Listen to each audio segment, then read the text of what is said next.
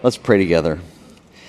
Heavenly Father, we invite you into this place that you would speak to us for your honor. Lord, take us the next step with you. My prayer through Christ. Amen. Kind of curious, how many of you, it'd be helpful to have a show of hands, how many of you were alive September 11th when terrorists, okay. You remember, I'm sure, exactly where you were and what you were doing that day. I was in Naperville, Illinois, for a church conference. I had just come inside from a run. The Today Show was on, and we saw the first plane hit the tower. That night, we had actually planned, after the conference, there were some of us that were talking about going to see a Cubs game at Wrigley Field. I've kept this a secret most of my life. I'm a big baseball fan. And so I was really, that's not a secret. That's sarcasm. Welcome to New Life if you are new here today. So I was really looking forward to going to Wrigley Field for the first time, and then the second plane hit, and we knew we were at war, and everything changed. All of a sudden, the conference didn't matter so much. All of a sudden, baseball didn't matter so much. What did you want to do at that time? I wanted to get on the phone and talk to my wife, and so I did. Once the lines cleared up enough, I wanted to talk to those who I love the most. Such were the instincts of the Apostle Paul as he writes the words that we are about to give attention to today in 2 Timothy. The year is about 66, 67, AD 66, 67. Paul sits in a damp Roman cell. Nero ascends to the throne when he is a teenager. This is about 13 years after, and he has gradually descended into madness. He's lost popularity, and so doing what politicians often do when they're losing popularity, they attack the group that is unpopular, and the unpopular group at that point, like politicians today, he attacks Christians. He says Christians are the enemy of the state. He arrests Peter, and now he arrests Paul, and Paul sits in this jail awaiting execution. Sensing the urgency of the moment, Paul writes to Timothy, verse 6, I'm already being poured out like a drink offering, and the time for my departure is close. I have fought the good fight. I have finished the race. I have kept the faith. There is reserved for me that crown of righteousness, which the Lord, the righteous judge, will give me on that day, not only to me, but also to all who've longed for his appearing. And then he adds in verse 9, make every effort to come to me soon. The signs of the changing seasons are clear. The days are getting shorter. The trees outside Paul's cell are changing. Soon those leaves which were once green will shed their colors to orange and maroon and amber. Those trees that were once filled with leaves will lay bare as those leaves blanket the earth. So as Paul writes, he is keenly aware that this day not only welcomes the fall of the year, but the autumn of his life. Again, his intensity could not be more clear. In verse 9, make every effort to come to me soon. He continues in verse 10, because Demas has deserted me since he loved this present world. He's gone to Thessalonica. Crescens has gone to Galatia, Titus to Dalmatia. Only Luke is with me. It's always sad to hear those words. Everybody's gone their different ways, but good old Luke, his friend, is still with him. Verse 11, bring Mark with you, for he is useful to me for ministry. I've sent Tychicus to Ephesus. When you come, bring the cloak I left in Troas with Carpus, as well as the scrolls, especially the parchments. If there's one word we would use to describe Paul in this moment, and actually throughout his life, it's the word intense. Paul is like that basketball player in overtime, knowing the championship is on the line. He's exhausted, doesn't have a whole lot left, but he is going to give his best until the final horn sounds. And so he wants to be surrounded by those things and those people that matter most. Timothy, bring my scrolls, because to the very end, Paul is a learner. He is personally a disciple. to hear God's voice and follow. Timothy, bring my parchments, because to the end, Timothy is a servant. And he knows that even in prison, he can serve as he writes and encourages and admonishes. And then he makes this most practical request: bring my cloak. Evidently, this is Paul's only coat.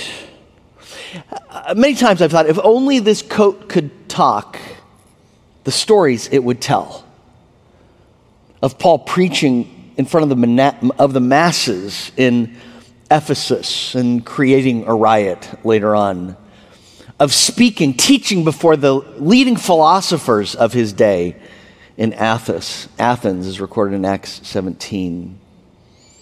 Being beaten and left for dead in Derbe. Stories of shipwrecks and snake bites, miraculous healings. One writer describes Paul's coat: it had been wet with the brine of the Mediterranean, whitened with the snows of Galatia, yellowed with the dust of the Egnatian Way, stained crimson with the blood of Paul's own wounds for the sake of Christ. Now the days will be growing shorter and colder in Rome, and one more time, Paul longs to be warmed by that old coat. More than anything, Paul wants Timothy to bring himself. So interesting to me that when Paul's life is ending, he goes back to thinking about people, even Demas, who is deserving. Demas, who was that close friend who worked with him in the faith in the church for a while, but now Demas has loved the world and has no time for Christ. Make every effort to come to me soon, he says in verse 9. As though to make sure his request is clear, he repeats himself just a few verses later, verse 11. Make every effort to come before winter. It is as though Paul has had a premonition. He understands Nero's desperation. He knows that once Timothy receives this letter, there will be a brief window of opportunity in which to respond. If Timothy acts decisively, he will be able to make it in time.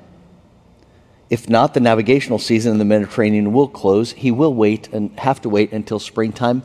And Paul has a real clear sense that he will not make it to see another spring.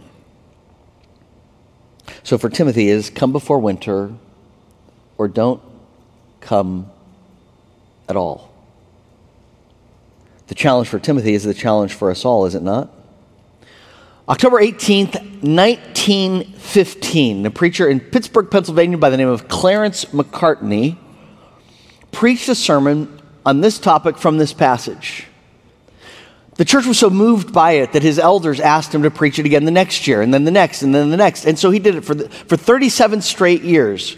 In the fall, he would preach this message. I first heard a version of it when I was in college. One of my professors preached a version of this message in this text. So since New Life began, I thought, what a great idea. If you can't think of good ideas of your own, steal other people's good ideas. At least give them a little credit. And so every other year or so, we come back to this passage because so often we need to be encouraged to appreciate the preciousness of the now. Another of my mentors in college, Roy Mays, taught us the verse in Psalm 90, teach us to number our days aright that we may gain a heart of wisdom. Lord, help us to number our days, to be wise. As Clarence McCartney said so well, the winter will come and the winter will pass, and the flowers of springtime will again reclothe the earth and deck the graves of some of our finest lost opportunities, perhaps the graves of some of our closest friends. There are doors, golden doors of opportunity standing wide open to us this day that come winter will be forever shut. There are voices calling out loudly and distinctly this day that come next year will be forever silent. And so we return to Paul's cell and to Timothy's side and again hear the voice of God calling each of us to take advantage of the preciousness of today. I would ask you to write 2 words on a phone, on a piece of paper, I will. You don't have to do this. Nobody's going to grade you on doing this. Your life will just depend on it. The quality of your walk with God will depend on, will you sit and listen and do nothing, or will you hear God's voice calling you and come before winter? What action will you take? God's voice, first of all, calls Timothy to change before winter. The moment Timothy receives this letter from Paul, he faces a fork in the road. Will he be humble and listen or not? Appreciate Paul's voice for Timothy is not just any other voice. Paul has been Timothy's mentor through the years. Paul has been discipling Timothy many times. Paul's voice has been God's voice for Timothy. To hear Paul's leadership has been to listen to God's word for Timothy. If Timothy humbles himself, he'll think, maybe God's calling me to take some action here, to change my schedule, to make a change in my priorities. But if pride gets the best of him, he will rationalize, Paul's exaggerating, Paul doesn't understand. If Paul understood my situation as well as I understand my situation. Clarence McCartney tells of a man in a hotel room who'd been a slave to alcohol, had just started to be victorious over it when he was tempted once more. But before he could take action, he was confronted by this voice, this kind of inner voice that said, this is your hour. If you yield to temptation now, it will destroy you. If you conquer it now, it will master you forever. You will master it forever. Refusing to yield, he broke its power. Clarence McCartney writes, this man was not unique in his experience. For many a man or woman, there comes an hour when destiny knocks at the door. The angel waits to see whether you will obey him or reject him. These are the precious and critical moments in the history of the soul. We have a group of people that meet in a group called Celebrate Recovery, and they will tell you this is so true. Be glad to have you join them on Fridays. Rich Mullins was one of our favorite Christian singers years ago. He wrote the very popular song, Awesome God, Step by Step You Lead Me, other songs. One of his most popular songs was called Hold Me Jesus. I remember him telling the story behind this song. He said he was in Amsterdam one night, and in Amsterdam he said there was just so much sin around him. After years of behaving myself as best I could, he said, I was really having a hard time hanging on to purity and for my dear life. He says, I was just thinking no one would ever know. I could do anything that I wanted to. Wouldn't it be fun to cut loose for a couple of hours, for a couple of days, and misbehave and do whatever I want? Fortunately, he had a friend there with him, Dave Strasser, he called Beaker, who held him accountable. He did not give in to his temptation. Instead, he wrote a song that night describing his temptation. I wonder how many of us can recognize or relate to this. Sometimes my life just don't make sense at all, he wrote. When the mountains look so big and my faith just seems so small. So hold me, Jesus, because I'm shaken like a leaf. You've been king of my glory. Won't you be my Prince of Peace? And I wake up in the night and feel the dark. It's so hot inside my soul, I swear there must be blisters on my heart. So hold me, Jesus. I'm shaken like a leaf. Later he writes, surrender don't come natural to me. I'd rather fight you for something I don't really want than take what you give that I need. And I've beat my head against so many walls, but now I'm falling down. I'm falling on my knees. So hold me, Jesus, because I'm shaken like a leaf. You've been king of my glory. Won't you be my Prince of Peace? Rather than giving him to temptation that night, he listened to the Holy Spirit and he gave us a song that has been encouragement to many. Later on, a few days after that night, he was in an airport in Europe, and someone came up to him and said, I know you. Aren't you Rich Mullins? He wasn't so anonymous after all. The Bible tells us that God is the God of second chances, and he is, but don't think that his grace and salvation means you get a second chance at his blessing. Don't ever forget the people of Israel. They're standing on the very verge, on the edge of the promised land. God says, go in, take the promised land. 10 bad leaders say, oh, it's too big. Oh, there are giants in the land. We'll lose. 2 faithful leaders, the minority, says, let's go, let's obey God. And that group listens to the majority, not the minority, and they die in the wilderness. They will spend the next 40 years in the wilderness wandering, and they will never see the promised land. Because in that moment when they were called, at that fork in the road, they said no to God's voice. Today, if you hear God's voice, understand we grow by obedience, not toward obedience. We grow by obeying and ending a bad habit and starting anew, accepting responsibility, go to counseling, say no to ungodliness, end the bad relationship, pray for your lost friends, share Christ, start to serve. These are the precious and critical moments in the history of the soul. I will. What are you writing down? Right now, if you write this down, God's voice is clear and definitive. But if you say no to God right now, it just gets easier to say no to him. And you've experienced it perhaps, where his voice, which once was loud and distinct, fades to a whisper, and the voices of selfishness and this world dominate. Conviction ceases. The heart grows cold. If you hear God's voice to call you to change, come before winter. There's another voice of God that calls us. It's the voice of God that calls us to come to others before winter. We don't know exactly how Timothy responded once he got this letter. There's the one Timothy who, even though it is not easy, he responds immediately. He changes plans, cancels meetings, wastes no time traveling to Troas, where he picks up the books and the old cloak with where Carpus is. Understand, this will not have been easy for Timothy.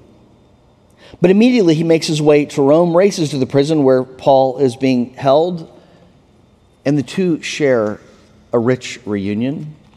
Timothy gets to ask his questions. Paul gets to share his encouragement. Finally, that day arrives when the soldiers come to take Paul away. They exchange one final prayer. Paul says, Timothy, be strong in the Lord, in the power of his might. The guards bind Paul's hands behind him and lead him to the place of execution, where Paul receives his eternal reward. And there stands Timothy. I'm sure tears in his eyes, but heart filled with gratitude that he had come before winter. There's another possibility, of course. This is the second Timothy, the well-intended Timothy. This is the Timothy who, when receives Paul's letter, is overwhelmed with responsibilities in Ephesus. It helps to understand Ephesus is a leading city and a leading church in that day. Ephesus is a church that Paul started. Paul came back to, led for 3 years, and then he hands it off, the leadership off to Timothy. And things are not settled in Ephesus. There's conflict in the church. Ephesus is just filled with pagan worship. So Timothy receives Paul's letters, and it's kind of like, are you kidding? You expect me to drop everything that is a priority and all these other things that I'm supposed to be doing just to go to you? I will go after things settle. And so Timothy sets out for Rome eventually, only to be informed that the navigational season has closed. It is too dangerous to sail. He will have to wait until springtime. And if Timothy is like a lot of Christians today, he will rationalize, he will spiritualize, oh, it must just not have been God's will. No, Timothy, you just missed the opportunity that God gave you. Once winter passes, Timothy makes his way to Rome, doesn't know where Paul is being held, goes to the house of somebody who's a follower of Christ, knocks on the door. I'm Timothy. I'm the one that Paul sent those letters to. I have some things here for Paul, but I don't know where he's being held. Is he being released? Oh, Timothy, I'm so sorry to have to tell you this. They executed Paul about a month ago. We can show you the place where he's buried out by the Ossian Way. But Timothy, Paul spoke so often of you. He cared so deeply for you. In fact, among some of his last words were words for you. He said, encourage Timothy to fight the good fight, to finish the race. Keep the faith when he comes. And there stands Timothy in that doorway with books in his hands that Paul will never read, a coat under his arm that Paul will never wear, words of affection in his heart that Paul will never hear. How that Timothy would spend the rest of his life regretting that he had not come before winter. Teach us to number our days aright, O Lord, that we may gain a heart of wisdom. Can you identify with each Timothy? Young parents, do you ever hear the voice of God calling you to your children while there's time before winter? We've all heard it said that children grow up so fast, doesn't last. Children call us, Dad, would you sit down with me? Mom, will you read with me? Mom, will you watch this with me? Dad, would you play ball with me? And so often the temptation is to say, later.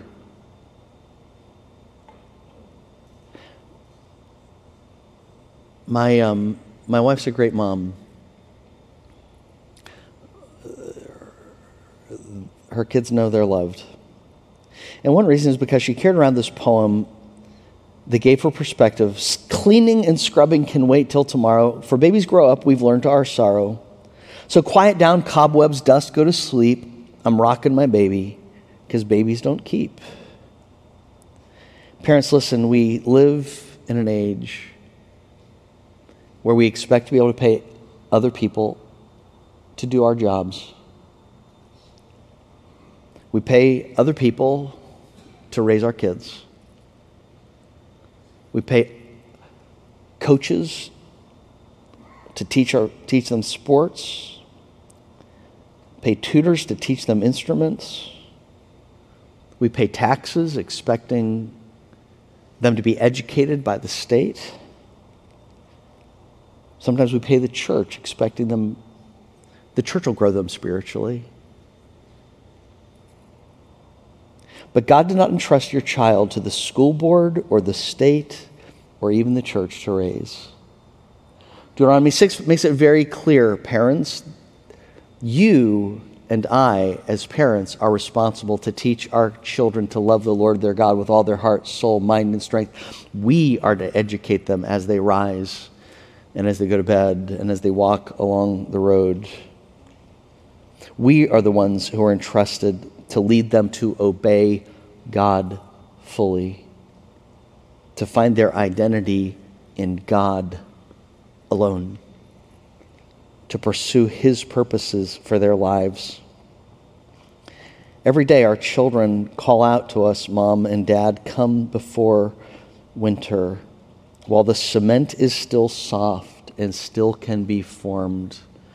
Will you read them the Bible? Will you make church and worship a priority? Will you make them part of we have such a great youth ministry here with John and what he's doing. Have you heard the voice of your parents calling, "Come before winter"? How quickly our parents grow old and pass. Young adults, it is so easy for you to get caught up in your own jobs, raising your own family, that you neglect your own parents. 1 Timothy 5:8 says, if anybody does not provide for his own family, especially for his own household, he has denied the faith and is worse than an unbeliever. In a world that worships the state, people say it takes a village to be the family. The Bible says you're worse than an atheist if you believe that. Listen, it is not the government's responsibility to take care of your family. The government did not give you birth. The government did not change your diapers. The government did not hold your hand when you had fever in the middle of the night. The government did not pray for your salvation in Jesus Christ. And the Bible tells us it is a sacrilege to abdicate that responsibility to the state or to others. It is worse than being an unbeliever, the Bible says. It is not compassionate, as much as Satan wants you to think. You pay taxes so the government will take care of your kids and your family. Does anybody today hear your parents calling you to come before winter? Maybe it's just a call every week. Maybe it's to visit, even though it's inconvenient and the kids don't want to. Maybe it's to sacrifice your own finances, even your own retirement finances, to take care of your parents in their old age. There are many things I regret in life. One thing I'm very thankful for is that I live in a family that has loved parents and grandparents and taken care of them. How sad it is for others who go to the grave of their parents, either having to suppress their guilt feelings over not being responsible, or they don't suppress it, and they just feel awful for having missed a multitude of opportunities for kindnesses left undone and good words left unsaid. Our spouses call us to come before winter, do they not? Thomas Carlyle was a giant in the field of literature. Today, he's still known as an historic figure in writing. But his story of his wife is that his wife contracted cancer. It developed slowly, but Carlyle was so absorbed in his work that he pushed her to continue working for several weeks after she became ill. Finally, she was confined to the bed, and Carlyle intended to spend more time with her, but the time was never found, and then she died, and after the funeral, he left the grave in the rain, returning home deeply shaken. It is said he climbed the stairs to her room and sat in the chair next to her bed, listening to the rain fall outside, regretting how little time he had spent with her during her illness. Beside the bed, he noticed her diary. He picked it up, began to read. Gently turning the pages, one sentence jumped out. Yesterday, she had written, he spent an hour with me, and it was like being in heaven. I love him so.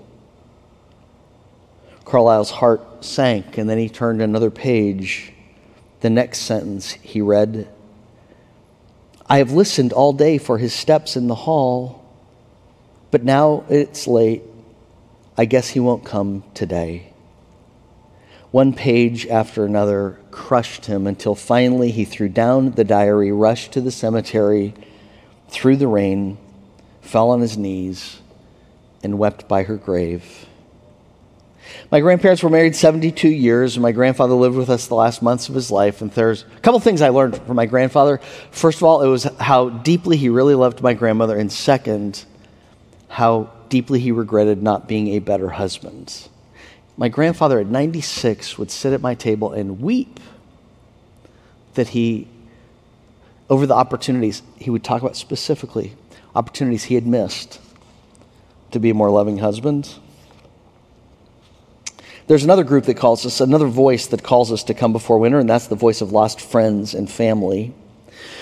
The Bible tells us that Jesus wept over Jerusalem because they were like sheep without a shepherd. it tells us he wept over Galilee, northern area, because they were like sheep without a shepherd.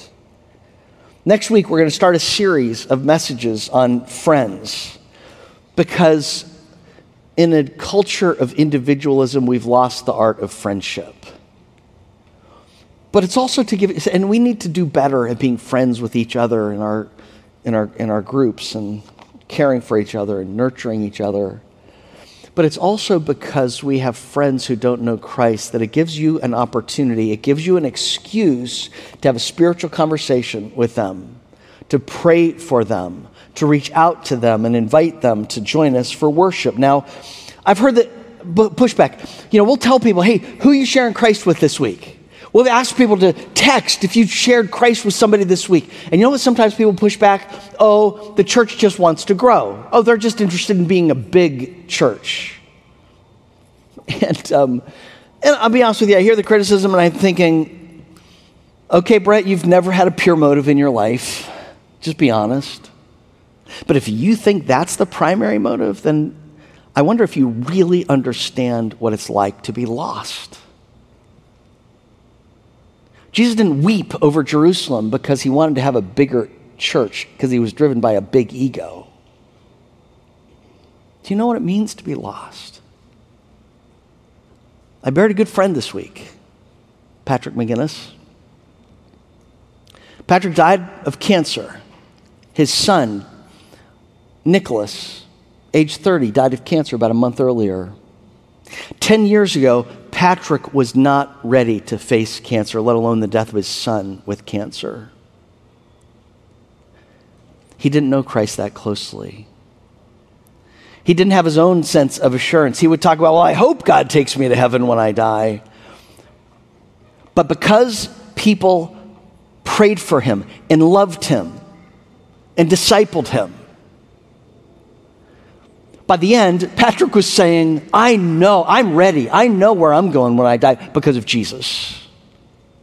At the beginning, years ago, Patrick was like, I have my faith, but it's private. I don't share my faith. Once Patrick came to love Jesus, you couldn't keep him from sharing Jesus with others. Patrick would talk about win-win, as he did last fall on stage here. He'd say, if God cures me of cancer and I get to live longer than I'm supposed to, that's a win. I have a lot to live for. But if God takes me to heaven, that's a win too. He says, I can't lose. It's win-win. And Patrick was able to face his cancer and his son's cancer with a sense of victory because he knew Jesus. Because he was walking with Jesus as his good shepherd. He had the comfort of Christ as his good shepherd. His hope was in Christ and in eternity as a good shepherd. But there are a whole bunch of people that knew Patrick well that were not where he is spiritually, who literally did not understand Patrick's perspective. Didn't understand his strength, how we can have a win-win approach. And they've been devastated by the death of Nicholas. And they still haven't been able to deal with the passing of Patrick with win-win. We are surrounded by people who are walking through life like sheep without a shepherd. And they're going to face cancer, or maybe depression, or the death of a career, the death of a dream, or the death of a child. And if they don't know Jesus as their good shepherd, it will be devastating for them. So when I say, who are your lost friends you're praying for? Who are you sharing with? Who are you making a disciple? It is not about a bigger church. It's about loving people to know Jesus and his hope and his grace and his confidence. Jesus said, go and make disciples because he loves people. Do you? Do I? Write down, I will. Who are you praying for every day? Who are your 5 friends or so that you pray for to come to know Christ? Do you hear God's voice calling you to your friends? Come before winter. There's one more voice that calls us. That's the voice that calls us to come to Christ before winter, the voice that calls us to salvation. Whenever Christ calls people, there's always a sense of urgency for action. At the end of the greatest sermon ever preached, Jesus says the difference between the wise and the foolish person is not hearing the word. Both hear the word. It's just the fool hears the word and takes no action. But the wise person hears and takes action. Whenever Jesus spoke, he expected action. So we're not surprised that when the apostles speak, they pick up on this urgency. The first day of the church, people say, what do we need to do to be saved? And the disciples don't say, we have this 35-week class for you to come to that we can talk about. They don't say, oh, be patient with yourself. They say, repent and be baptized, every one of you, in the name of Jesus Christ. Those of you who think, I know that I need the salvation in Jesus, but I don't think that I'm ready. I want to know a little bit more. I want to be a better person. Repent and be baptized, every one of you, in the name of Jesus Christ for the forgiveness of your sins, and you'll receive the gift of the Holy Spirit. And the Bible says that that day, 3,000 were baptized. It's no surprise then when we read through the New Testament, read the book of Acts, and there's an urgency to baptism. The Ethiopian is on a trip, and he hears about Jesus and salvation and baptism, and he says, hey, there's water. Can I be baptized right now? And Philip says, yeah, and they're baptized that minute. The Philippian jailer, it's the middle of the night when he surrenders to Christ. And in the middle of the night, they don't say, hey, let's wait till the morning. Let's wait till the service in 3 weeks from now. The middle of the night, he and his family are baptized. The Apostle Paul is being discipled, being led to Christ. And the one discipling him says, why are you delaying? Get up, be baptized, washing away your sins, calling on the name of the Lord. So the Bible says, now is the accepted time. Today is the day of salvation. Today, if you hear his voice, do not harden your hearts as they did in the wilderness. Some of you hear God's voice calling you very clearly right now. You know sin brings death. You know Jesus is Savior who died for you, who can free you from sin and give you forgiveness and freedom. You believe that Jesus is the Good Shepherd and Savior. Now the voice to Paul is the voice to you. Why are you delaying? Get up, be baptized, calling on the name of the Lord. Now is the accepted time. What do? David Brainerd was a great missionary to Native Americans. On one occasion, he was witnessing, he was sharing Christ with a chief. This is 18th century. This Native American chief is really wrestling with God like never before, and David Brainerd understands it. And he takes a stick, and he draws a circle around him in the soft grass, and he says to the chief, before you step over that line, decide, one way or the other, decide. Now, why that sense of immediacy? It is because David Brainerd understood that God's voice with that man at that moment was probably clearer than it had ever been before. And that if he said no to God at that moment, he might never say yes to God again. If he missed that moment, he might never be so close again. I draw a circle around where you are right now. Do you hear God's voice calling you to change, to repentance, to come to others, to come to salvation? Before you walk out of that circle, decide. It's your life. It's not mine. It's not a personal thing, other than I really care about you. Other than, I don't want you to go through life like sheep without a shepherd.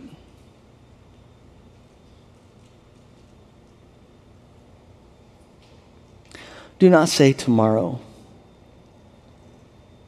Now is the accepted time. Today is the day of salvation. Come before winter. Heavenly Father, we thank you for your word, for Paul's example. for your Holy Spirit that was speak to us right now. Help us, Lord, now to obey. As sure as the law of gravity is the truth that you are God over all, and this life is short, and only what is done in obedience for you is worth anything. God, I know that you want to give people peace and joy and purpose today. And I also know it's a spiritual warfare, and there's fear in this room. There's fear of loss. There's fear of stepping into the unfamiliar. There's the fear of being rejected as Paul and Peter and the first century Christians were rejected. But we know it is true. The Lord is my shepherd, I shall not want. So Lord, lead us down right paths right now to follow you. Through Christ I pray. Amen.